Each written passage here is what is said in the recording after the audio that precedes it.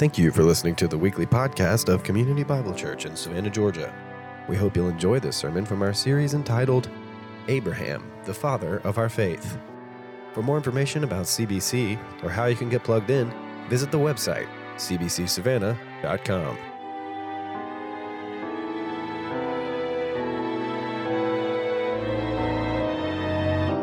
Our gracious Father in heaven, these people right here are the ones that you in your providence and your glorious wisdom have decided that we will gather together this morning and we will sing praises and we will hear your word proclaimed. And my prayer right now is just that the things we do here together as we set our hearts on things above will be a reflection of the things that we get to do together for all eternity as we see you as you really are. But now help us to live with eyes of faith. We pray in Jesus' name. Amen. Please be seated.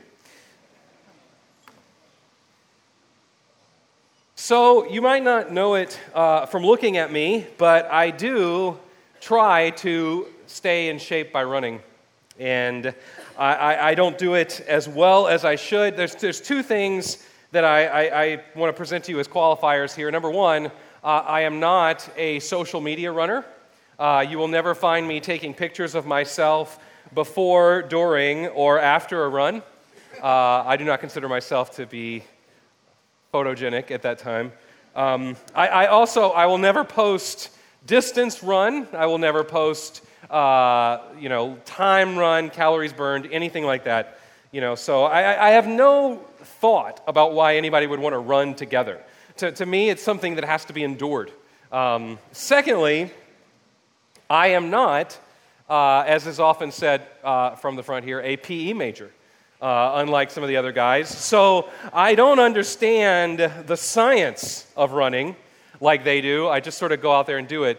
Before I came here to CBC, I would go run at Lake Mayer, and I would sometimes see Bill Fowler running. And I don't know if you've ever seen Bill Fowler running or run with Bill Fowler, but he runs, first of all, about 3 times faster than I do, effortlessly, just absolutely effortlessly, and he's like talking on the phone and writing his sermon while he's going. And so I would see him coming, and I would think, oh great, there's that guy. He's going to want to stop and talk. And so we would talk, and he would be like, hey, and I would be like, hey. And, we would just kind of try to keep going. What I know and what I saw in Fowler is the more you run, the easier it gets. I guess. I don't know. It hasn't really always worked out that way for me. I tried to start back running this week. I thought I would go, just a gentle run, and about 0.3 of a mile in, I was dying. So I got a lot of work to do to get back to where I want to be. I say all this to say, I believe that faith is like a muscle, and it has to be exercised. And truly, the more that you use it, the easier it is. Just very simply because as you live in faith, you know that God can be trusted. And so this morning we've come to a fascinating passage, Genesis chapter 15. Let me just back up a little bit and bring you into the story of Abram, where we've been thus far. Back in chapter 12, God appeared to Abram and gave him a promise. He said, I'm going to make you a great name. I'm going to give you a land. I'm going to bless those who bless you, and I'm going to curse those who curse you. All right? Abram was 75 years old at the time when he set out to go to the promised land. I don't know about what you are planning on doing when you are 75 years old, but most likely you're not thinking that you're going to be starting all over. By the way, when God makes that promise to Abraham at 75 years old, he will not have Isaac until he is 99. That's 24 years. So this is an entirely new life that Abram is entering into at 75 years old. I mean, at 116, he's going to be that guy at the prom with Isaac standing there. This is a whole new realm for Abram. And I just want to point this out to you. God could have chosen a strapping 27-year-old with 5 kids and said, I'm going to bless you and I'm going to make a great nation of you. And that would have been amazing, right? God could have chosen to say to Abram, I'm going to bless you and I'm going to make you a great nation at 75 years old, and given him Isaac 9 months after that. And that would have been amazing. But what God does is he tells Abram, I'm going to do this, and he makes him wait for 25 years. Now let me just start off just one applicational point this morning before we keep going, and that is this. God chooses to use unremarkable people so that it can be clear that God is at work. You or I would not have picked Abram in Ur of the Chaldees to bless and to have this whole story unfold through him. But God chooses weak people. God chooses unqualified people. God chooses people you would never expect. Why? Because then it's going to be clear that it's not you who did it. It's God who did it. There's no doubt that Abram was blessed by God, and God gets the glory.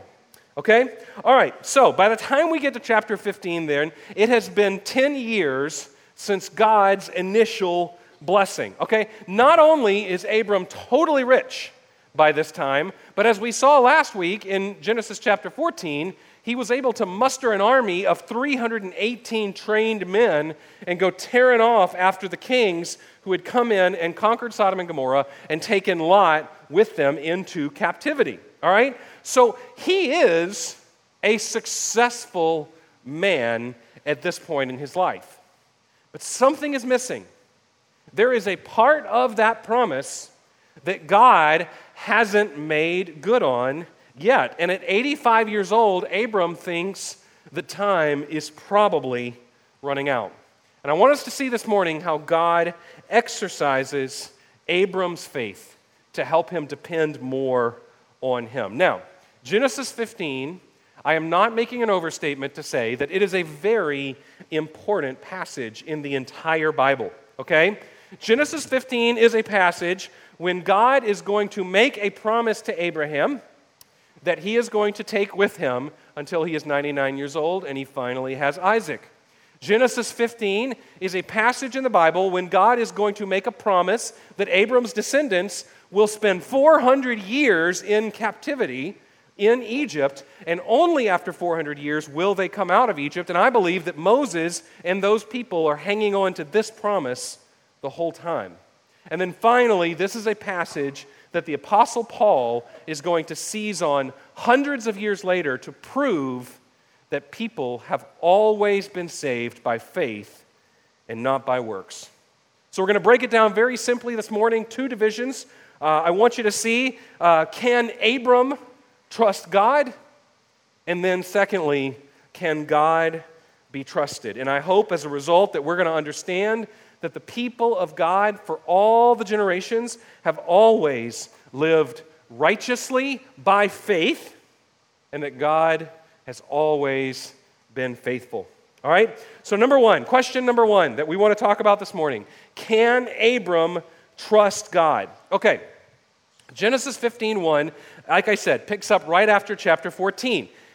This is a weird society. I know that. It probably doesn't make a lot of sense to us, but Abraham lived in what is called a clan society, all right? There was no sheriff, there was no mayor, there was no government. If you were the head of the family, you functioned in all of those roles. You didn't just provide, you also protected, okay? So Abram had gone out, he'd mustered this army, he's conquered these kings, he's come back, and it's almost like he is sitting there wondering, God, what have I gotten myself into?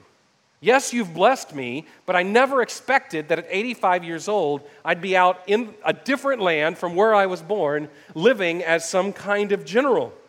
And so God appears to him in verse 1 and says, after these things, the word of the Lord came to Abram in a vision, fear not, Abram, I am your shield, your reward shall be very great.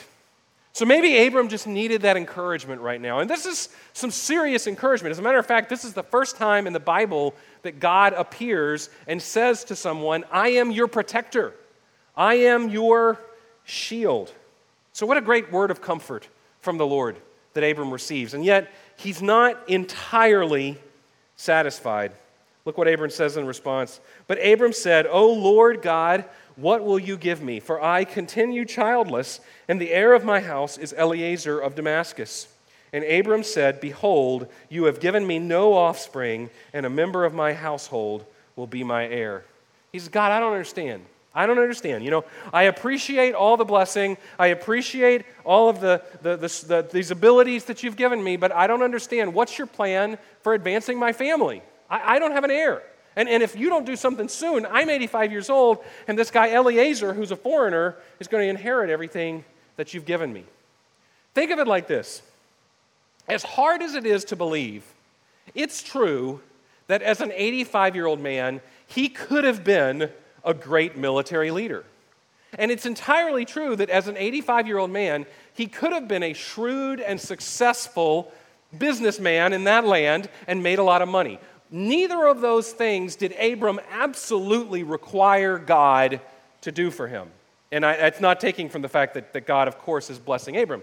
But what Abram knows that he cannot do for himself, he cannot just decide to have a baby. He's 85 at this point. Sarah is 75 at this point. They just can't decide to make their barren womb alive. This requires supernatural intervention. And so God is exercising Abram's faith. Can you trust me? Can you trust me to do that thing that you absolutely cannot do for yourself? So God responds to Abram, verses 4 and 5. And behold, the word of the Lord came to him. This man shall not be your heir. Your own son shall be your heir. And he brought him outside and said, Look toward heaven and number the stars, if you are able to number them. Then he said to him, So shall your offspring be. God is so unconcerned about Abram's suggestion for getting this done that he says, that man, he doesn't even mention his name. He doesn't even say Eliezer. That man is not your heir. You are going to have a son. He is going to be your own offspring. And look up, if you can count the stars in the sky, that's how many people are going to be in your family one day. That brings us then to Genesis 15:6, which is one of the most important verses in the whole Bible. And so we're going to spend just a few minutes with it this morning. Genesis 15 says, And he believed the Lord, and he counted it to him as righteousness. Now, I do not believe that this verse is saying that this is the point when Abram got saved. Some people want to say that it wasn't until Genesis chapter 15 that we see Abram get saved. I do not believe that the writer of this scripture, Moses, intended us to read it, that God made the promise, Abraham believed, and then he was saved. I believe that what the writer of the scripture intends for us to understand is that Abram was a man who lived a habitual life of faith, and therefore he was counted righteous before God. He came to the land, he stayed in the land, he trusted God to provide an heir, and so therefore he is righteous before God. So, what I believe this passage is teaching us in Genesis chapter 15 is this: those who live according to faith, like Abram, will be counted as righteous before God. Now let's be clear. I want to be clear at this point. These are the things that Abram did not do, all right, in order to be righteous. He did not get circumcised. There's still 2 chapters before that comes. He did not get baptized. He did not quit drinking. He did not stop listening to rock music. He did not change his political party affiliation. He did not commit to homeschool his children, get a haircut, lead a healthier lifestyle, stop smoking, stop going to the movies, promise to have a quiet time every day, tuck his shirt in, or even start writing spiritual statuses on Facebook. Abram did not seek out the nearest Baptist church so that he could walk an aisle at the end of the service. What it says is, he believed the Lord, and it was counted to him as righteousness. Now, this is a simple statement about faith, and it is so simple, but it is so important that the New Testament writers pick it up 3 times. Paul picks it up in Romans chapter 4, verse 3. He picks it up again in Galatians chapter 3, verse 6, and he picks it up, and then James picks it up in chapter 2, verse 23. But turn with me, I'm going to put it up here on the board too, but if you have a Bible, go ahead and turn with me to Romans 4, because what Paul does is he picks up this verse to make the case that God's people have always been saved by faith. All right, let me read it for you. Paul says this, "What then shall we say was gained by Abraham, our forefather, according to the flesh? For if Abraham was justified by works, he has something to boast about, but not before God. For what does the Scripture say? Abraham believed God, and it was counted to him as righteousness." Let me just read on. I just want to read to you, and if you have the chapter 4 there, look down at verse 23. But just listen. If you don't have your Bible open, just listen to what Paul goes on to say. "But the words, 'it was counted to him,' were not written for his sake only, but for ours also. It will be counted to us who believe in him who raised from the dead, Jesus our Lord, who was delivered up for our transgressions and raised for our justification." Listen, there is a common misconception about the Old Testament, and that is that in the Old Testament, God is a God of wrath, and he is a God of judgment. And in the New Testament, he is a God of love, and he is a God of grace. And that in the Old Testament, you were saved by the law, and you had to work really hard to pull it off. And in the New Testament, you are saved by grace. It is by grace you are saved through faith, and that not of your works, lest any man should boast. I want you to see from Genesis 15:6 this morning that God has always been a God of grace, and that he has always saved his people by faith. God's people, we were created by him, we sinned, we were unrighteous in his presence. When we believe him, he counts us as righteous as a result of that faith. And therefore, Paul reminds us over and over again, boasting is excluded. Boasting is excluded from Abraham. It's excluded from you and I. Why? Because we didn't do anything. God sort of sets us aside and says, I'm going to do this for you. And if you believe it, you are saved. So what must we believe? If Abraham believed God's promises to him to make him a great nation and to give him a land and to bless those who bless him and curse those who curse him, what do we believe? We believe God's promises about salvation. Romans 10:9. If you confess with your mouth that Jesus is Lord and believe in your heart that God has raised him from the dead, you will be saved. John 3:36. Whoever believes in the Son has eternal life. Acts 16:31. Believe in the Lord Jesus and you will be saved. It seems so simple. It seems so simple. Why don't people believe it? Well, first of all, because some people think they're righteous.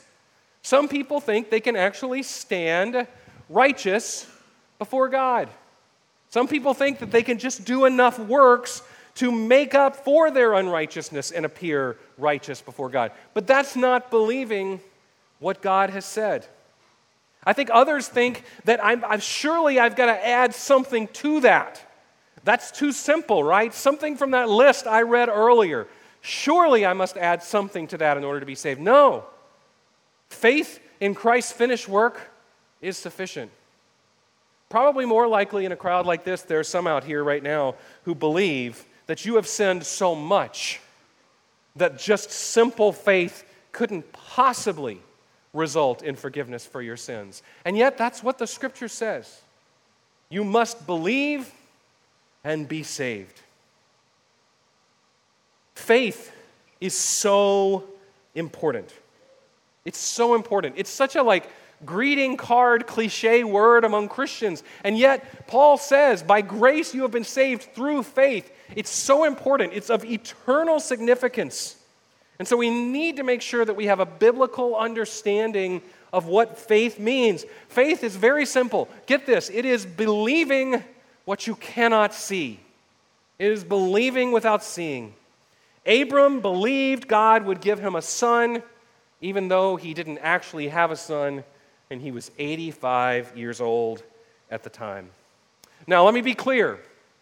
Biblical faith is not deciding that you're going to trust God for something and then trusting him for that, okay? So if you are poor, it is not biblical faith to say, God is going to make me rich, therefore I am going to trust him to make me rich. It is not biblical faith to say, I am sick, but God is going to make me well, therefore I am going to have faith that God is going to make me well. It is not even biblical faith. And I've been there, so I'm saying this with a heart of love this morning. It is not even biblical faith to say that I believe that God is going to give us a child, so therefore I am going to have faith that we are going to have a child. You say, well, that's what God promised Abram. Yes, specifically.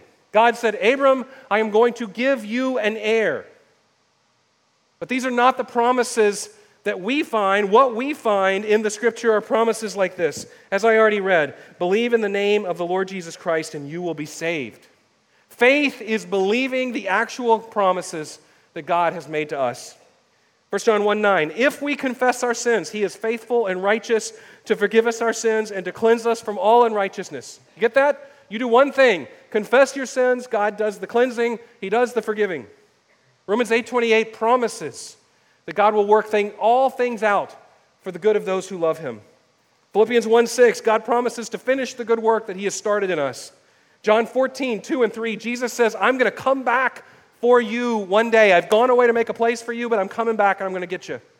Matthew 6:33, I will provide for all your needs, Jesus says. And then 1 Peter 1:4, God has promised an inheritance for us in heaven that is imperishable and will never fade away. I want to encourage you this morning, go home and search the Scriptures for the promises of God and believe them, trust them, because that is biblical saving faith. Now, let's just be clear. Abram was not perfect. The point is not that Abram's faith was unwavering. In fact, if you just read through the account of Abram that we have in Genesis 15 throughout until he dies, he messes up a lot. As a matter of fact, sorry to give it away, next week he's going to take this promise that God has given him that there's going to be a child coming from your loins, and he's going to go and he's going to unite himself with Sarah's slave, Hagar, in order to try to create an heir. He is so desperate to get God's promises done his way that he will not wait. So Abram is by no means a perfect example of faith, but he had it. Which leads me to this. Hebrews 11:6 says, without faith, it is impossible to please God. If you don't have faith, you cannot please God. But in Matthew 17, Jesus says, if you have the faith the size of a mustard seed, you can move a mountain.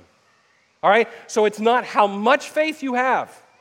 The question is, do you have faith? And listen, as we look through the lives of men like Abram and Isaac and Jacob and Moses, what we find are men who are faithful men, but who have dramatic failures, and God consistently honors their faith in spite of their failures. So Abram takes this promise. He believes God. It's credited to him as righteousness. All right, let's move to the second question then. Establishing that the righteous live by faith. Let's ask the question, can God be trusted? How do we know? We have these promises. You know, an imperishable inheritance that is laid up for us in heaven. I can't see that now. How do I trust that God is really going to make good on that promise? And that's exactly the question that Abram asks in verse 8. The Lord appears to him again, and he said to him, I am the Lord who brought you out from Ur of the Chaldeans to give you this land to possess. But he said, O Lord God, how am I to know that I shall possess it? You haven't given me a son. I've been wandering around here, mustering an army, fighting against kings. How do I know that you're actually going to enable me to possess this land? Which leads me to this. Okay, dramatic switch of subject here. I am a person who, there are certain things that when I see them on the internet, I always click on them, okay? There was, once upon a time, a whale that was on a truck in Japan, and they were moving it somewhere, and it exploded in the street, okay? Every time I've ever seen that story about the exploding whale in Japan, I have clicked on it, okay? That is very interesting to me. Anytime I see a video that involves a soldier coming home and surprising their family to be reunited, I click on that. I do not consider myself to be an emotional individual, but I always start to tear up when I see those things, okay? Cannot help myself. All right, the third one. I just saw it this week. I don't know why. It periodically comes through, something that I'm looking at. So there is that show, Britain's Got Talent, which is the British equivalent of American Idol. It's got Simon Cowell and whoever those other two people are. And so Susan Boyle walks out on stage. And she is the last person that you would expect to be performing. I mean, she looks so simple. She's just a simple British lady with a house dress on. And the people just moan when they see her come on stage. And the judges are kind of making fun of her before she gets ready to sing, asking her little questions. Okay? And then, I don't know if you've seen this, but she opens her mouth to sing, and it's gorgeous.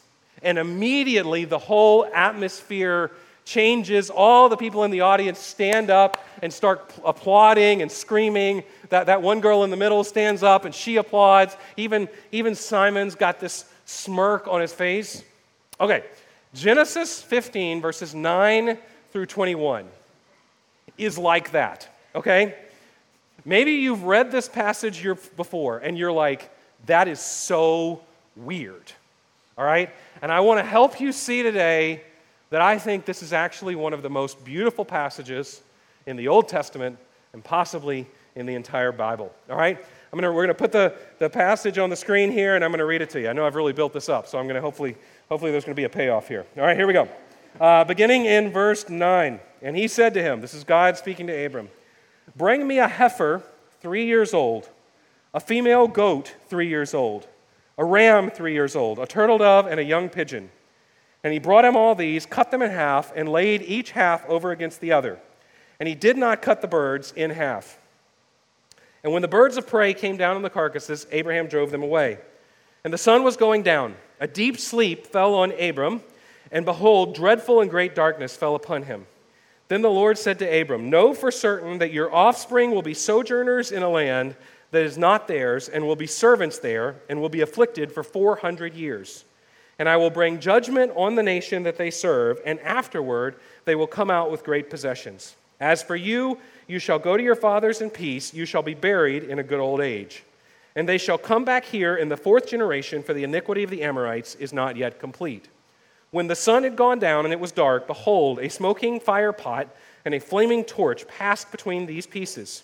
On that day the Lord made a covenant with Abram, saying, "To your offspring I give this land, from the river of Egypt to the great river Euphrates, the land of the Kenites, the Kenizzites, the Cadmonites, the Hittites, the Perizzites, the Rephaim, the Amorites, the Canaanites, the Girgashites, and the Jebusites." Okay, we're asking the question, can God be faithful? God, will you do this for me? How can I know? All right, you need to know just a little bit about how they made agreements in that day. This seems very strange, but they were very sophisticated, okay? These people were not cavemen. They knew exactly what they were doing. And they may not have had documents that two people signed and it went into a file cabinet in the courthouse, but they had a way of making agreements, all right? So in the Hebrew, the word for covenant actually means to cut, okay? So when you would make a covenant, sometimes you would say, "I'm going to cut a covenant." All right, so let's say that you have a piece of land, and I want your land. And I come to you and I say, "I would like to purchase your land." And you say to me, "Okay, well, that's fine. You've got that really nice camel, and I'm interested in getting into camel racing. So I would like to trade your camel for my land." And I'm like, "Fair enough. I'll give up the camel." So you're like, "But there is a really huge, Damascus 500 camel race coming up in just a few weeks, and I'd really like to get started right now. But I've already planted my crops for the year, So I'd like to wait a little while, harvest my crops, and then I'll give you the land. And so I would be like, all right, that's fine. You can go ahead and have the camel, and I'll wait for the land. All right, so what we would do then is we would walk around the edges of the land and establish the boundaries. And then we would go and get an animal, and we would cut it in half, and we would lay it on either side of the path. Now, what's key is that we would walk through together, and we would be making a covenant, sometimes called a blood covenant, that says, if I don't make good on my agreement in this deal, may what has happened to these animals happen to me. All right? It's a very, very serious covenant that is being made between these two individuals. All right, so let's take that understanding and let's look at this passage. God says to Abram, go get me a 3-year-old heifer, a 3-year-old goat, a 3-year-old ram, a turtle dove, and a pigeon. And so Abraham takes those animals and he cuts them in half. He doesn't cut the birds in half, and he lays them on either side of the path. Now, he waits. Verse 11 says, the birds of prey come and try to eat the carcasses. Again, God is always making Abram wait. All right? And so he waits. And then finally, darkness comes. God takes Abram and he sets him aside and he puts him into a dreadfully dark sleep. And then God begins to speak. He makes Abram 3 promises. First of all, he says, your descendants are going to be enslaved for 400 years. I'm going to take them. They're going to go off to a different nation. They're going to experience affliction. You, Abram, are going to die in peace at a ripe old age. And then the third promise is, when the iniquity of the Amorites is complete, in exactly my time, when these people in Canaan have sinned so much that I can take it no longer, I'm going to bring Israel back into the land, and in exactly my timing, those people are going to come and they're going to possess the land. So, verse 17, God appears in the form of a torch, some kind of torch or baking oven of some kind, and he begins to move through the pieces. Just him as he moves through the pieces. This is what God is saying, folks. Hear this. God is saying, Abram, I'm setting you aside. I'm going to make a covenant, unilateral covenant. It's just me. If I don't live up to my promise, then may what has happened to these 2 animals happen to me. That's what God is saying. Now, I need you to move forward in your mind couple of thousand years, because God, in the person of Jesus Christ, is on a cross. God has always been faithful. Human beings have never, ever been faithful. And yet God, the one who walked through those carcasses and said, if I ever am untrustworthy to my promise, puts himself on a cross on our behalf, the ones who have actually been unfaithful to God. And he allows his body to be torn. He allows his body to be broken so that we can live. Ladies and gentlemen, the gracious God of the New Testament was also the gracious God of the Old Testament. He has always been the God who says to his people, I'm going to set you aside and I'm going to do this on your behalf. I'm going to put myself in your place and I'm going to say, if I break the covenant, may this happen to me. We break the covenant. He allows his own body to be broken in our place. Don't ever let anybody tell you that the God of the Old Testament is a God of law, because the God of the Old Testament was just as much a God of grace as he is today. I want to leave it there, but I want to give you opportunity to think about 3 things as we move forward this morning. First of all, it's this. Do you have faith? Do you have faith? This is a question that is absolutely vital to our eternal existence. Hebrews 11:6 says, without faith, it is impossible to please God. It is this simple. A human being who dies without faith will be lost forever. A human being with faith is considered righteous before God. There was a man, and his name was Jesus, and he really lived, and he claimed to be God himself, and he died on a cross in our place to bear our sin. And he rose from the dead 3 days later, and he ascended back to the Father in heaven, and he is coming again to assume his rightful place as King of this world. My question to you this morning, if you have not believed, my question to you this morning is this: will you believe that and be saved? The Bible says that any good works you try to bring are as filthy, disgusting rags before God.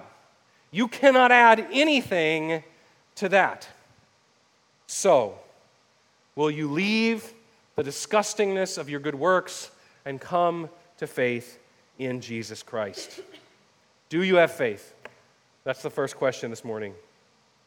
Secondly, anything God brings to your life that exercises your faith is a good thing.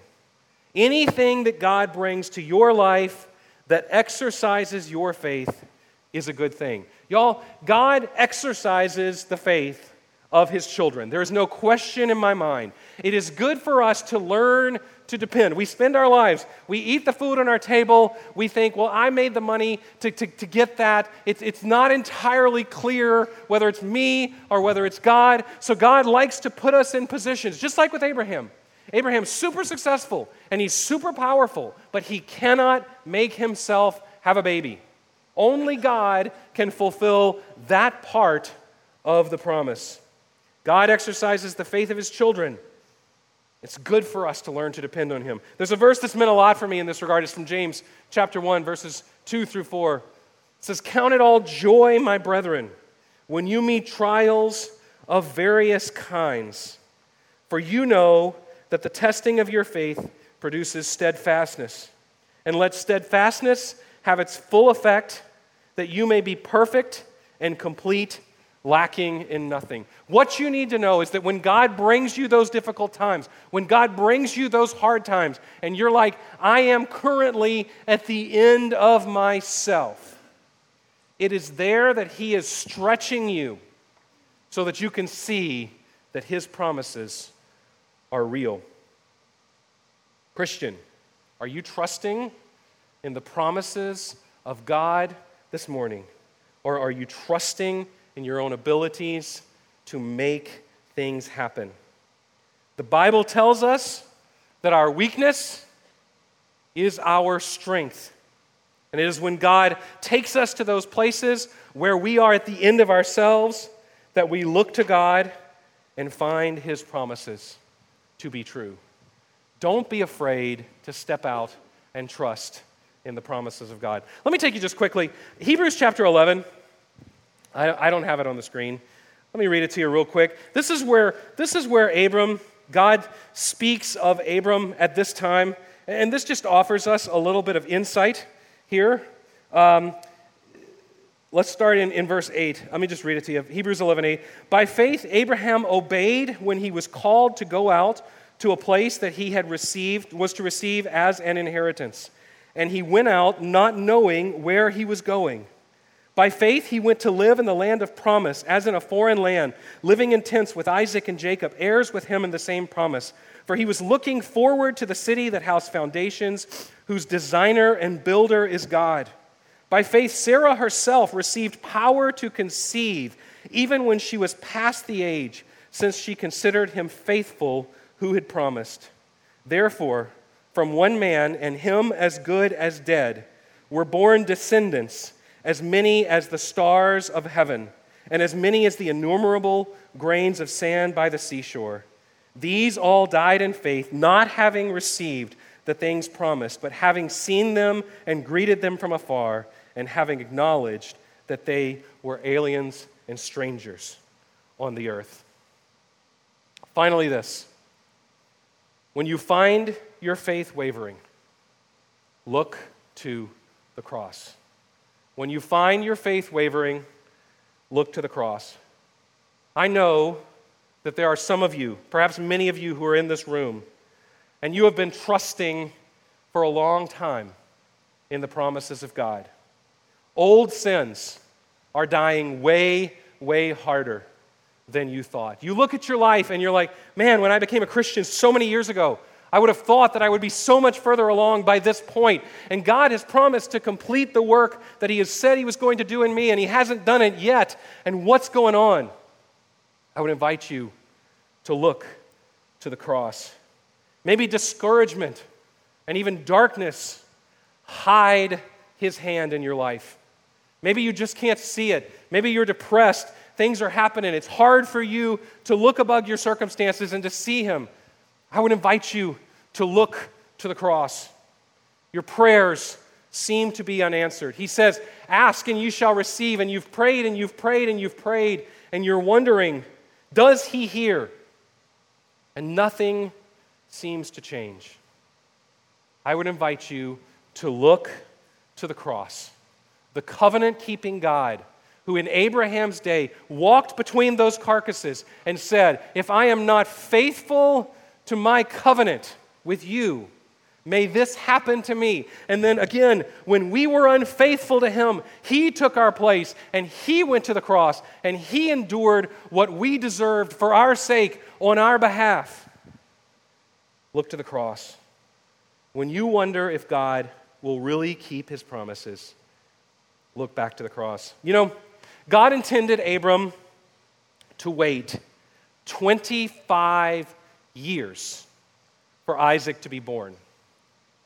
God says in that same passage, He says, you know, Israelites, it's going to be 400 years of affliction before you come back to the land. Think about if you were some of those people who were living in like year 50 of those 400 years. God, are you really going to make good on your promises? But here's the thing. God is so serious about redeeming your life that He sent His own beloved Son to be sacrificed on your behalf. Will you believe that today? Let's pray.